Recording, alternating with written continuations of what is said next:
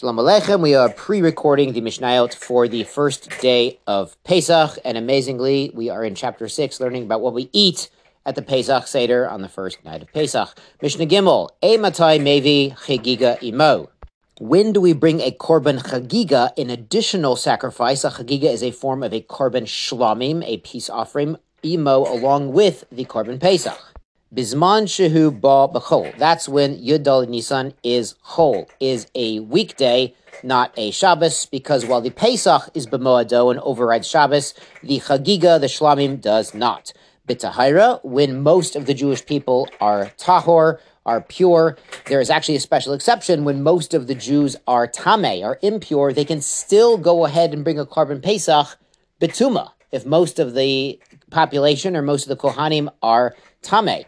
But the Hagiga is not subject to this this leniency, so only when everyone's tahor. Or the people who are not tahor, they're going to wait for Pesach Sheni, as we're going to see. Ubemuat, and when you have a small group. Actually, when you have a small korban Pesach and a big group. If you have a small group and the group can eat the korban Pesach and be full, then you don't need a shlamim, because the Pesach is nachol sova. It's eaten to fill you up, not, when you're stuffed and you can't eat another bite, but, when you eat, after you eat the korban Pesach, you're supposed to feel full. Now, we do the afikomen at the Pesach Seder as a remez to this, but the idea is you use the Hagiga to fill up. You have, if you have 100 people in your group, and you have one korban Pesach, as you do per group, you need a shlamim or two to fill everybody up. They'll eat meat from the shlamim first, and when they're full, almost full, they'll eat the meat from the korban Pesach. So we do a zecher, a remembrance lechagiga. Some people have an egg or an appetizer or chicken or whatever it is, as a remembrance to the chagiga that we fill up on other meat first before we eat the korban Pesach al hasova. And the Mishnah concludes, Bizman shehu ba b'Shabbat, when Yud Nisan's on Shabbos, beruba, or there's not a lot of people, but there's a lot of meat from the korban Pesach, so you don't need, as we just explained, the betuma, or they're not tahor, ein mevini mo chagiga. You do not bring the korban chagiga along with your korban Pesach.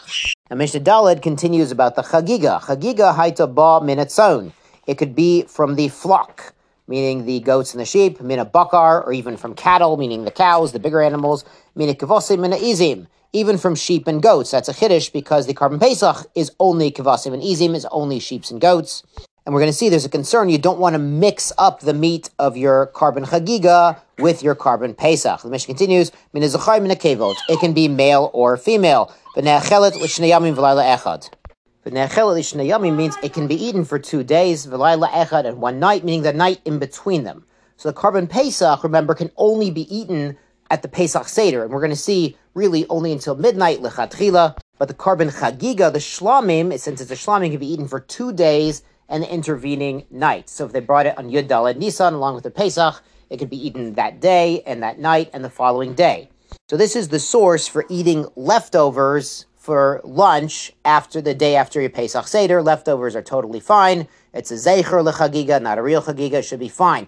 Now, what's important to note is if the meat from the chagiga was brought up on the table and touched the meat of the korban Pesach, you have a problem, because anything the Pesach touches must be consumed that night. It gets the kedusha of the Pesach.